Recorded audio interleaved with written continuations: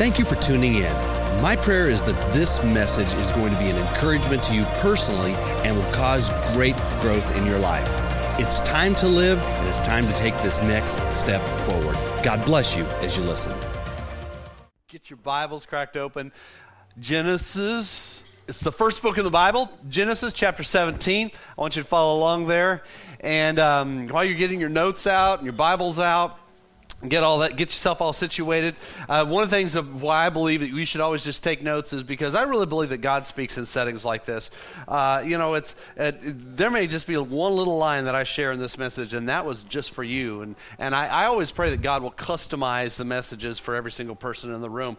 And so that's what I'm praying for today as well. So just jot down, you're like, man, that really speaks to my heart. That way you're able to jot it down. But as you're getting your Bibles open and all set up, Bible apps, I got to tell you this quick little story. I had an interesting encounter this week, and I was it had been a long day, and I was on the treadmill in the evening, and I'd gone. I don't run on the treadmill ever since I had since I broke my patella. My knee has just never really kind of worked. I'd just be careful. I have to be careful about running. So, but I'll do it like I get my cardio going as good as I can on the treadmill, and I'm listening to a podcast. Maximizing my time. Redeeming the time. So I'm building my intellect and all of that because it needs a lot of help, and keeping myself physically healthy, doing all that same. So I'm just going along, and as I'm working out, kind of a mild little workout thing, I just feel this tap on my shoulder. Now, just to tell you, you normally don't feel a tap on your shoulder when you're on a treadmill. That was just kind of an odd thing to start off with, and so I paused, and I was like, kind of got on the little sides of it, and the treadmill was still going, and some guy was trying to talk to me. I'm like, oh, sorry, got to turn this off, and turned it all off. I said, yeah. He said, he said, what's your name? And, he was standing down there. It's not like he was short or anything, but how the treadmill's up higher. And so I was kind of looking behind him. He goes, what's your name? I said, well, Tim. He goes, and Tim what? I said, Tim Woody. Okay, you guys, you got to understand this. This is weird. Just a person, I've never seen the dude before. He's probably about 60 years old. I've just never seen him. He's just like, what are you doing here? Why are you just walking up to me asking my name? You guys know that would be weird, all right? And so he was asking my name, and I thought, does he know me? He doesn't go to our church, I don't think. I don't know. Maybe he came, and maybe I didn't say hi to him, and I don't know. I just don't know what's going on.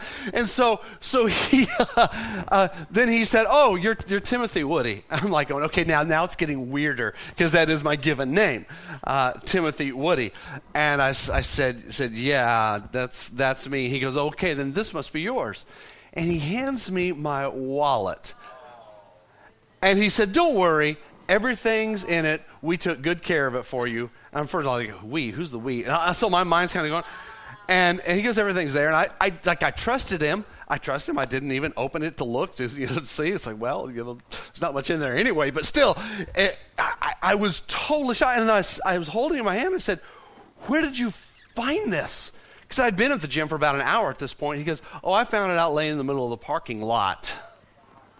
What? That is crazy. So I was like, well, thank you, sir. I took the wallet and I just stand there. I was like, well, I can't keep working out with my wallet here. And I stood there for about 5 seconds, and I was like, and then I thought, well, I just need to invite this guy to church because I do that. But I couldn't think of what to do next after he gave me my wallet. So I started to turn and looked around.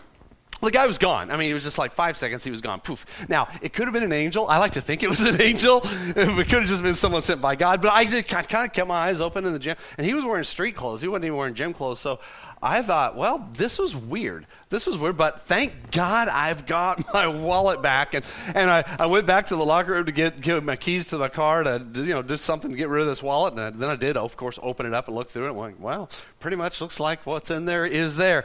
And I was just really, really impressed with that moment. And it made me think, wow, the big question was, what's your name? And it came down to Timothy Woody, the name my dad and mom gave to me over a half century ago. And I started thinking about that. That's my identity. It's been given to me by my dad and my mom, and Rebecca and I, we came up with names for our sons that they carry with them also, and they also carry my surname, Woody, and that's actually perpetuates into the future. You just think what that little one decision that your parents make, it stays with you for life. It's incredible. And at that moment, at the gym, my name, which goes way back to the 1960s when my parents named me, my past all of a sudden spoken in my present and got me thinking about how that name is used in the future. It was just kind of an interesting moment for me. I just paused and thought, the power of a name. And it's really the power of legacy also. Think about your name. What legacy will your name perpetuate? What legacy will your church perpetuate? What legacy will your family perpetuate? I want you to think about that, because in a world of lost ambition and hopelessness, that is a huge, huge question. It's natural for people, moving into life to be very optimistic and bright-eyed about the future. You guys remember kindergarten, don't you? Kindergarten is where they ask you, what are you going to be when you grow up? And I remember what people would say. They would say things like, I'm going to be a firefighter, right? And when I was a kid, half the kids were going to be astronauts, because that was the big day of people walking on the moon. So firefighters, astronauts, police officers, the president. It was just all kinds of interesting things like that. But there were just, really about 7 or 8 things that people were going to be when they grew up. And it's just incredible how we tend to look at things that like the world is just this wonderful open place for us, but how many of those people actually walked into those roles? Probably none.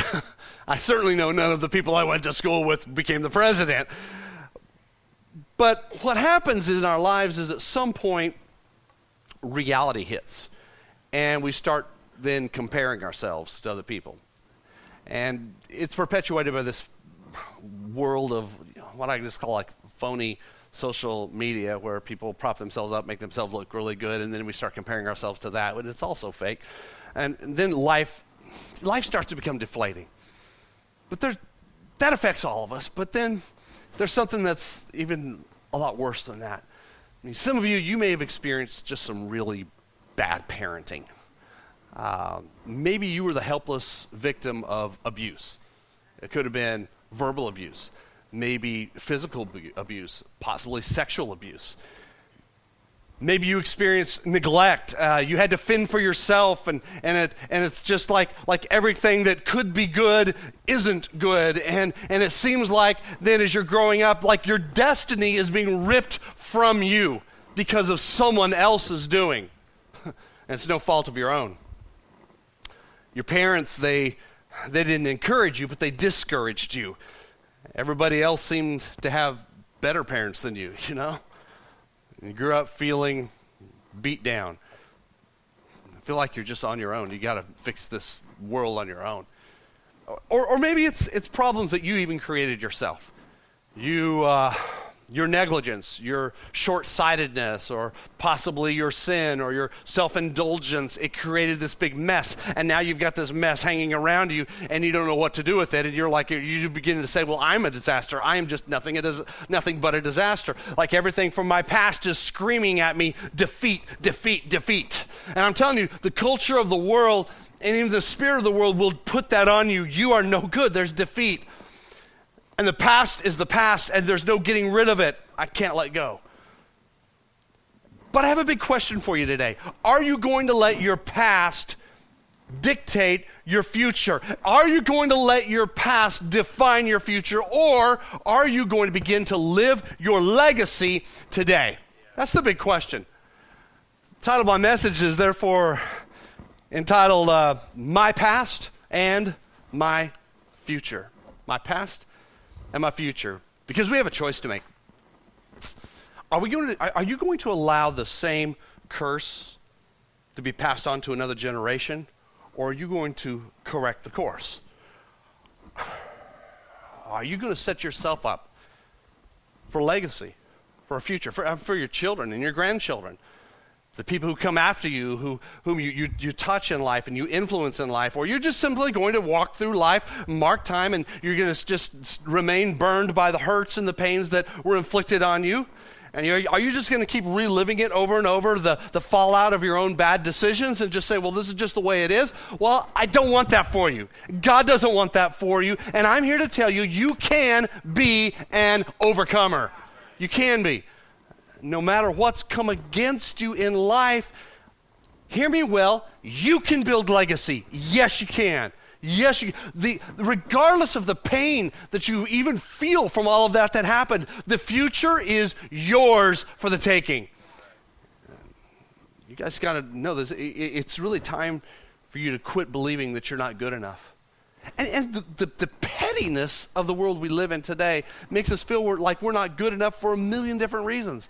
Like, we actually feel like, well, you're not good enough because you don't drive the right car, or your social life isn't what someone else's is, or you're not eating enough vegetables, or you're not getting in 10,000 steps a day, or you don't have this ideal romantic relationship, so you're just not good enough. It's time to end that kind of thought processes that are really controlling our lives. Really, that kind of stuff is wearing you out. Your legacy and your future, it becomes sketchy because you can't make any sense of where you are right now based on the past. And some of you, your legacy, your future is sketchy because you're still trying to please your dad. And you're not even living with your dad anymore. In fact, for some of you, your dad doesn't even live anymore. He's dead. Why are you trying to still please your dad? Some good questions there to think about, guys. See, this church, we're here to serve you as a guide to walk down the pathway of Jesus, to equip you for a dynamic future. It's because that is what God is all about. That is what the church is all about, to get you ready for a dynamic future. You know what God says? God says, leave your past behind you and press on into the future. God wants to create legacy and future for you, and he wants you to work side by side with him to create it. Legacy is actually one of our core values around here at our church. We have 4 primary core values. Legacy is one of them. Here's how we define it. Legacy says this: we value and equip and fuel the potential of the next generation. And you see, I want to break this down for you a little bit here, because there's 3 words that are value, equip, and fuel. What is it? It's this. It's we value your potential, we equip you because you do have potential, and we're going to dump fuel on you so you can excel into your potential. All right, the next part of that statement says this. It says, we have a great responsibility to those younger than us. Now, this is put into our official church documents for a reason. Because legacy is about it's about investing in people who are younger than you. That means you, me, all of us, we have responsibility to anyone who's younger than us. And really, the older you get, the greater the responsibility becomes, and it's a good thing. See, the way it works is a balance that God said. That responsibility grows as you grow older for building legacy and investing in the next generation, and then also we honor a person the older they get as well. That's the way we're supposed to do it. That's actually how the balance works there. But this goes for your home, it goes for work, it goes for your community, and it also goes for your church. And I want to demonstrate this for you. So I'm going to ask for some audience participation. Can you guys help me out? All right, here we go. I'm going to ask you to move around, do a little something here. It's not too difficult, really, really simple. So here's the big question. In fact, here's one. I want everybody to stand. Everybody stand. Just stand up all across. You're not going to have to leave your seat. I'm not going to make you jump or dance or do anything like that, okay? That's Jordan's job. But here's what I'm going to have you do is if you are 70 or above, have a seat. Now, I happen to know there's only one person who sat down. And as that person looks around, you have great responsibility to all these people that are still standing. Now, I'd like it if you are 60 and above, sit down. If you're 60 and above, sit down. 60 and above, sit down. Well, we now have maybe a whole 3 people sitting down in this auditorium. That's the joy of our church. I love it though.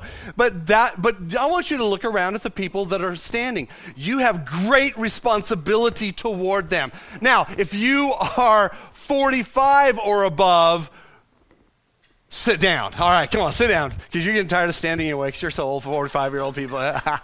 45 or above. Now we probably have maybe 10% of the people in here sitting down.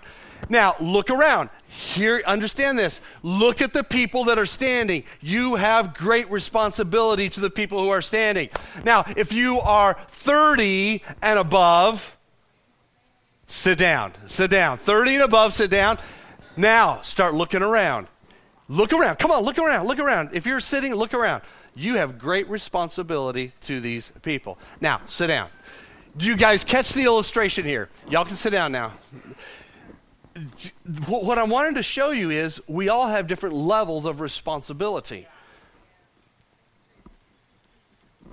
We have huge responsibility toward anyone who's of a younger generation than us.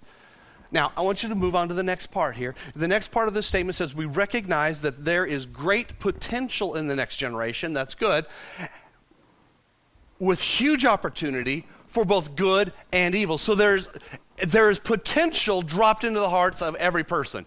But as a person who understands legacy, you're going to look at the potential in people who are younger than you. And you'll see the potential and understand that potential is there, but that potential can be used for good or evil. So what we do as a church is we focus on pulling out and extracting the good. That's important to us. That's important that we do that. So we see this is that we recognize there's huge potential for both good and evil. Now, I want you to look at the next part of the statement because it says this is the answer to it. It says, we choose to bring out the good by doing three things: discipling, loving, and relating to those who follow us. Discipling people, that just means you're going to take people on a spiritual journey to get closer to God and to work in their lives. You're going to love people regardless of whatever's happening with them. You're going to love unconditionally. You're going to show it, and you're going to demonstrate it. You're going to relate to them. So that's actually how we do this thing called legacy, and it's a very, very important part of the DNA of this church. And it's really not all that difficult. Just means you're going to care about somebody who's a little younger than you. The children and the teenagers of this house, they should never go without quality mentorship. Never. Never. There's so much potential in them, and we have to mentor the good out of them. We don't even know the situations every one of these kids are walking out of. We're going to pull the good out of them. Part of the Church I Dream statement, which is up in the vestibule out there, and please understand that statement is about what I believe this church could look like in the future. 10 years down the road, the Church I Dream, this one statement is out there, says, the Church I Dream is committed to the younger generation by raising up world changers. I really want to see that happen. It's your responsibility, our responsibility, by doing what? Educating, empowering, and releasing them into their destinies. See, this is a vision. This is a dream that you can actually get behind, right? So because that's part of us, I want to tell you right now, because it really comes down to us as individuals, stop letting your past dictate your future, because you can't even begin to do this for others if you're still holding your own life back. Now, I'm going to have you look in Genesis chapter 17 so that you can begin to see how this works out. So, in Genesis 17, there's this passage of Scripture about a man that God spoke to and said, I have a whole new future for you, and I want you to do this future. His name was Abraham, and his family, they were all idolaters. In fact, they were the ancient Sumerians. And we know from world history that was one of the first civilized cultures, and it was all about self-exaltation. There was a lot of demonic activity. So much of it was inspired by Nimrod. That's where the Tower of Babel was. It was a really, really bad. Abraham did not come from a good family. Can I just put it that way? Abraham come from a messed up family. All right, now you got it, because you all came from messed up families too, okay? So God called this man out of the land, and God says, you're going to create future and legacy for yourself, for your descendants, and for everyone else that you touch. Now, I want you to look at the story in Genesis chapter 17, verse 1. Follow along, because this is really insightful as far as what God wants to do with you. It says, when Abram was 99 years old, which tells us right there, age is not an issue with God. God can reverse your life. God can change things. You're not too old for God to turn it all around for you, or too young. The Lord appeared to him and said, I am God Almighty. And look at this. Here's what God's going to say to him. Walk before me faithfully and be blameless. Then I'll make my covenant between me and you and will greatly increase your numbers. So God gave him a promise. He said, if you do this, I'm going to bless you. I'm going to set up this covenant with you. So, but the cool thing is God didn't really set up this probationary time period. You get a new job, and you go to that job, they say, okay, for the next 3 months you're on probation. And some companies, the probation is pretty intense. Like, you come in late one day, it's like, sorry, you're gone. You had your chance, you blew it, bye, don't ever come back again. They just, at will just let you go for whatever reason. You know what I'm talking about? And but God didn't set Abraham up on a probationary period, and he doesn't with you either. Because look what happens in the very next verse. So Abraham didn't spend 45 years trying to please God and show God how good he could be. It just says Abram fell face down. That's all he did. He didn't even say anything back to God. He's just like, okay. And God saw that and said, okay, great. Now I can see that you're on your way. Let me go ahead and speak the blessing over you. Do you realize that's what happened? What does that say about you? God's not waiting for you to perform. God's not waiting for you to show off how perfect and good and wonderful you are before he's going to start setting you up for future and destiny. He just says, start living it now. Just start living it now. So what he did an act of worship. That's all it was. It was just simply an act of worship. He didn't even say a word, and God says this, as for me, this is my covenant with you. You will be the father of many nations. And then he changes his name. He said, no longer you will be called Abram. Your name will be Abraham, for I have made you the father of many nations. God changed his name. And it's just like when we become born again, our name is changed as well. Now, you still have your same old name. I'm sure you do. But there's a new name it's a new identity that's on you. You've heard of the term Christian, right? Christian. That word Christian means little Christ. It's kind of like a little Jesus. Now, I know, in reality, you're not like little Jesuses, but in reality, you kind of are. That's actually the beauty of what God has designed for us. He gives us this name.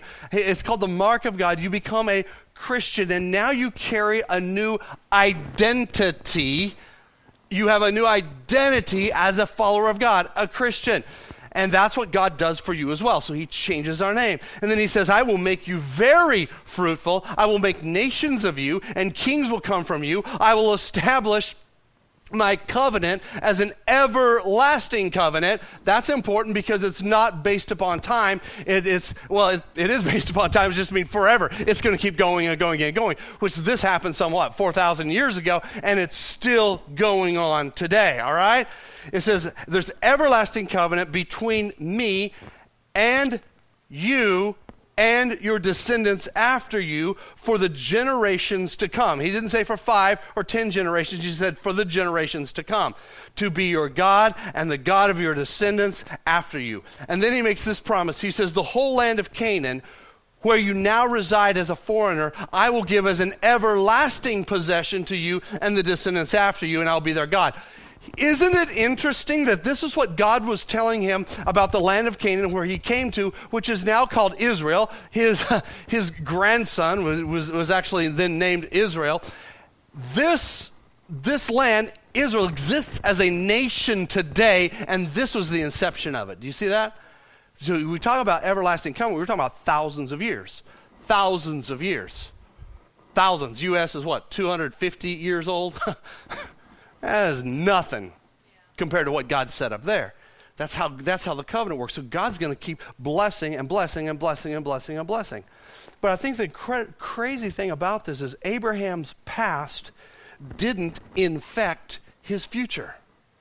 his idolatrous family background, it did not prevent him from establishing a new normal for his life. He established a legacy. He established a future. In fact, the scriptures tell us that we are also spiritual sons of Abraham. See, if you've given your life to Jesus, you have the legacy and the blessing of Abraham upon your life because it actually flows through Jesus. Jesus would have had the blood of Abraham or the DNA of Abraham in him, but we are spiritual sons of Christ, which means we're spiritual sons of Abraham. That blessing is on us too. That's kind of cool, guys.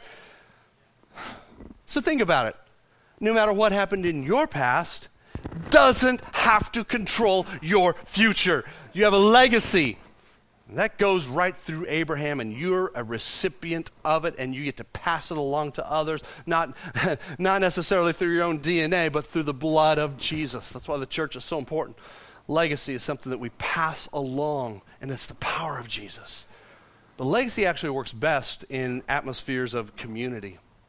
And the power of community really causes legacy to flourish. Because where there's community, things actually begin to become more and more rich with this. That's why families are important. Now, families are actually the building block of community, and family is where legacy is imparted throughout homes and families. I do understand and realize that most homes and families are fractured. And most people don't necessarily have a very positive view of family because of that. And I just want to say that God set up family. Just because some bad stuff happened in your family doesn't mean that that's not God's building block, all right? You can actually change things for your future. You can. See, and a step beyond the home family is what we call the church family. And this is where we function as community. So legacy is created in the home family, but it's also created in the church community. Legacy is created here. See, this is the place where people's futures are set into motion. See, here's an example of how this works. God speaks to an individual, and he gives you a personal promise, and he gives you a personal promise, and you, and you, and you, and you. And when we all come together, though, with those personal promises, it's like there's an explosion of promise among us. See, in this atmosphere, faith dreams are celebrated and they are challenged, and we are going to get behind faith dreams. And another thing, I'll be talking about this more tonight, but God gives us all spiritual gifts. And when we come together as a community, as the local church, as the church family, then it creates an explosion of God's power, which causes destinies to be set into motion, and strongholds of the past are broken, and they're shattered, and people are healed. You know, I'm telling you guys, the way the gospel is set up, you cannot and you must not live in your past. Another thing that holds us back from living in our past can actually be victories. You know, you might have this wall full of medals and awards and certificates and plaques and all these things and ribbons, and that's good. I have no problem with that at all. Nothing's wrong with that. But you know what? That can't be your focus because that happened in your past. Celebrate it for the day. Put it up there as a nice reminder of what God allowed you to do, but that doesn't create legacy for you, because that's in the rearview mirror. You ever tried driving down the highway, driving down Interstate 30 or worse 35, looking in your rearview mirror? You're going to crash, baby, all right? I know how these roads are. I know how these drivers are, and you're one of them, and I'm one of them too. You can't look in the rearview mirror and expect to get to your destination. Stop looking at your previous victories. You got to stop. If you don't stop doing that, you're going to crash. You can't get into your destiny. And really, the kingdom philosophy of this is really summed up in a little statement, is to honor the past and build for the future. Honor your past, yeah. Honor your past, but you don't stay there. You honor that past, but the legacy actually works great when you do honor the past. And you might say, but there's nothing good in my past to honor. Yes, there is. You can find something. Like, well, you can argue with me all day, and then if you say, well, I can't find anything, well, has Jesus Christ come into your life? Yes, absolutely. Then you have something in your past to build upon. There is something in your past to build upon. That's where you begin building legacy. And so we build legacy on the things of the past, and that becomes fuel and energy for our future. It always motivates me to think about the past, the good and the bad. And I have to think about how good God has been to us here at City Life. I mean, back in the early days of our church, life was, it was tough. It was really, really tough. And the way it worked at that time is everybody who went here did everything back then. I mean, you just did everything. There was no excuse. I would make a joke when I talked to other ministers about how this church was started. I was like, basically, it was like this. People would walk in the door, and I would say, "Do you kind of like God? I mean, is God like cool to you?" And they would go, "Yeah, okay, great. You're in charge of this." And so that was pretty much the way it was. And we've always decided that we're going to continue to make it real easy for people to get on because that's part of who we are. Easy for people to jump in. But back in the early days, we did something on Fridays. We did a noon service because we were doing Sunday church. Like, well, nobody even knows we're here. How they can't even find us. And so we started doing this thing called Friday Church for the neighborhood. Now, during that time, though, I was running a company in Waxahachie, but I had worked there and I'd run that company for a little over 2 years. But I had felt like I wasn't supposed to take any of my vacation time. I was supposed to just let it add up because at that company it would add up. Like you work here at City Life, no, after the end of the year it's gone. But it would add up and add up and add up. And at one point I'd be able to take off this extra time. And I felt God saying, "You're not going to take vacations because that's going to be an offering to me." I didn't know what that meant. I didn't have much money at that time. So it was like, well, I have time. That time is going to be an offering to God. And the idea came and talked to the owner of the business. And so I began taking every Friday off, one vacation day every Friday. I was able to do that for almost 2 full years, able to do that by taking a vacation day to come out here. And I brought my sons, Preston, Devin, and Ian, and we would come out here and we would set up round tables and all that kind of stuff. And we would have a little lunch thing and have a catered lunch, and we'd do a 40-minute service. And people would come in here. We'd put maybe 30, 40, 50 people in here. There'd be people from the neighborhood, some people would come over from apartments across the street. People would come in from some of the local businesses. And it was all within walking distance. Very few people drove in. People just walk into church and we would do the service, and it was just us. I mean, Donna Griggs, she was like one of our first converts. So she was over there working at Burnett Plaza. Many of you know Donna. She's like our official church grandma, but she was working over there at Burnett Plaza, and she came over one day, and because I had handed out some flyers over there, and she came over and she stayed with us. I mean, she just stayed with us and has been with us ever since. And some of our elders were actually part of that whole movement. But we would come in here and we would work. And then at the end, everybody would go home and we would clean up the mess. And then we would leave the space better than we found it. We have a little saying around here, we leave every space better than we found it. And that's because we have no janitors here. That's the way we started. That's the way we still function. Leave the space better than we found it, so we did. And we'd clean everything up and put the tables away and set the chairs up for Sunday morning and vacuum the floors, get it all done, and then head out. And this went on week after week after week. I mean, my boys, they was like, "Dad, why are we doing this?" Like, because God just wants us to plant seed. And there was no glory in that. There wasn't. But what happened is there was a life changed here and a life changed there. And another was changed here, and another was changed there, and the word started getting out about our church. And the people that were coming to Friday church, they said, "Well, we can come to Sunday church too." And so they said, except we didn't serve food. It was just real church. So actually our church started growing as a result of that. And today we're actually reaping the results of hard work and seed that was sown during the early days. That was just a lot of work. But here's the deal. We are walking in blessing, and we are living our legacy today because we lived our legacy back then when it was hard. Because our focus has always been about future possibilities. Let that be the focus of your life. That's legacy. So we honor the early days, but we don't want to stay there. No way. We want to move into the future. And it's always kind of been this question about us. What will future generations say about us? What will they say about you? What will they say about our church?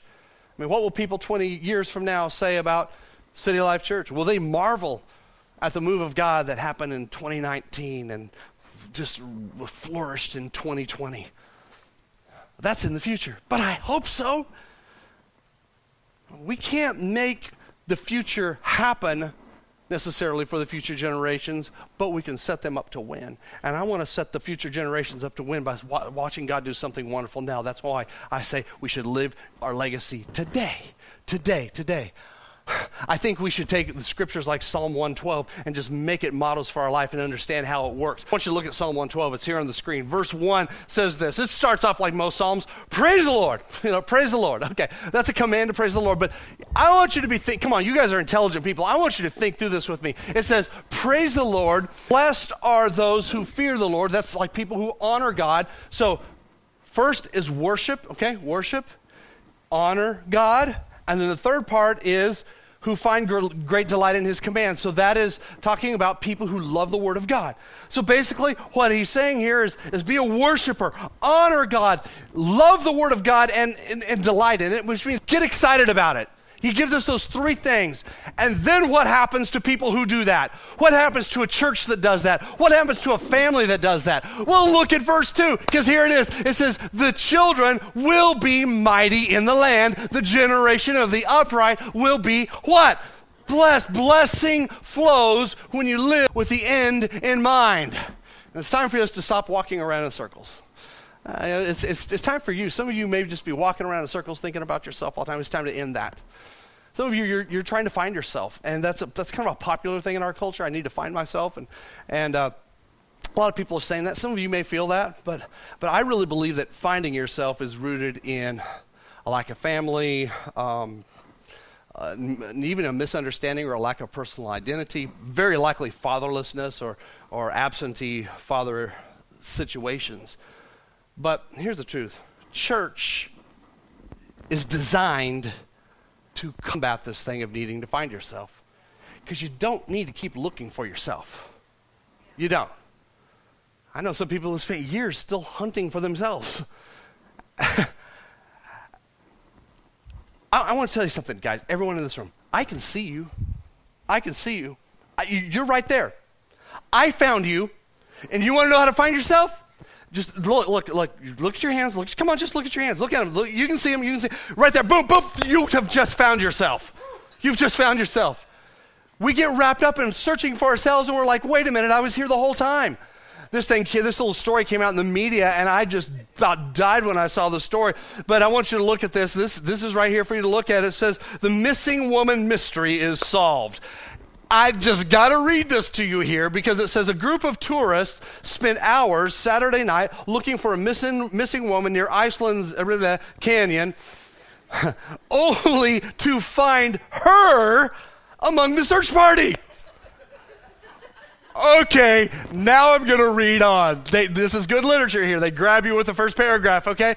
The group is traveling. You can tell it's British because they have an extra L there. The group is traveling through Iceland on a tour bus and stopped near a volcanic canyon. Soon there was word of a missing passenger. The woman, who had changed her clothes, didn't recognize the description of herself, and she joined in the search. But the search was called off at about 3 stinking a.m. You get that 3 a.m. when it became clear that the missing woman was, in fact, accounted for and searching for herself. The whole time she was looking for herself. There's no reason to keep doing this thing of looking for yourself. You want to know how to stop? You want to know how to find yourself? First of all, you need to stop trying. Stop trying to find yourself, because actually all you're going to do is keep going in circles. Here it is. And get ready. These are going to go up on the screen fast. And once they're all up there, you may want to take a picture of it. But I want you to get this. First of all, know who you are in Jesus. You're a child of God, and God has set you apart. Secondly is to know your gifts. And we're going to be talking more about that tonight. Third, know your cultural streets. That's the area of the world that you're naturally excel in. Be in the Word of God. Be in a relentless pursuit of growth. And then set up a life mission statement or something. Now, I've told people this before. Set up some kind of a life mission statement for yourself. And they're like, I can't. It's hard. I got to get it right. I got to put it on a plaque on the wall. And then I have to use it as my screensaver, my wallpaper. And I don't even know. What if I put the wrong word in there? Okay. Instead of calling it a life mission statement, just do something, okay? Just write out something for your life that speaks to your heart, that makes your heart beat fast, and you should be able to write it very quickly. It may not be refined and perfect. It's like the Church I Dream statement. I wrote that probably in about 30, maybe 45 minutes.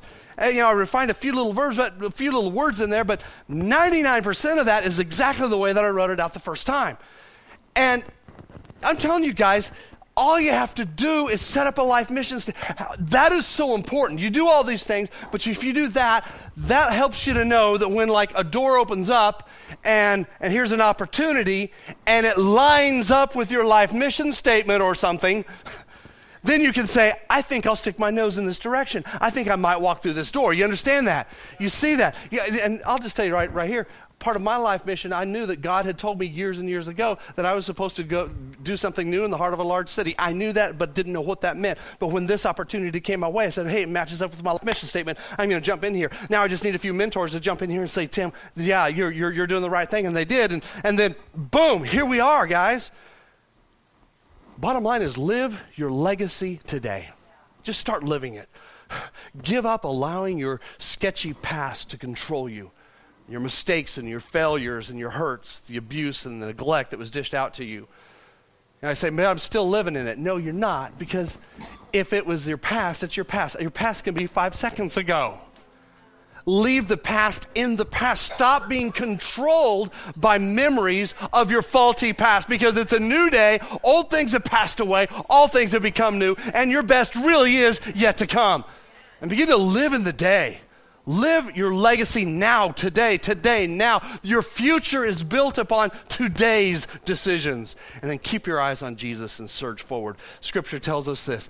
Those who hope in the Lord, you focus on Him. Those who hope in the Lord will soar on wings like eagles. You're going to run and you're not going to get weary. You're going to walk and you won't faint. And that is God's word for you today.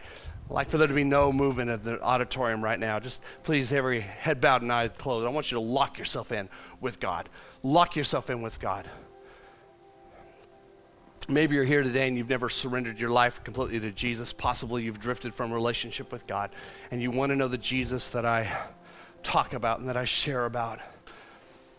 You want that sin to be forgiven. You want the past just to be dissolved. You're ready to move forward in your life, then I want to pray with you. Because today, it's time for you to live. If you want to be included in my closing prayer, make Jesus Christ the Lord of your life.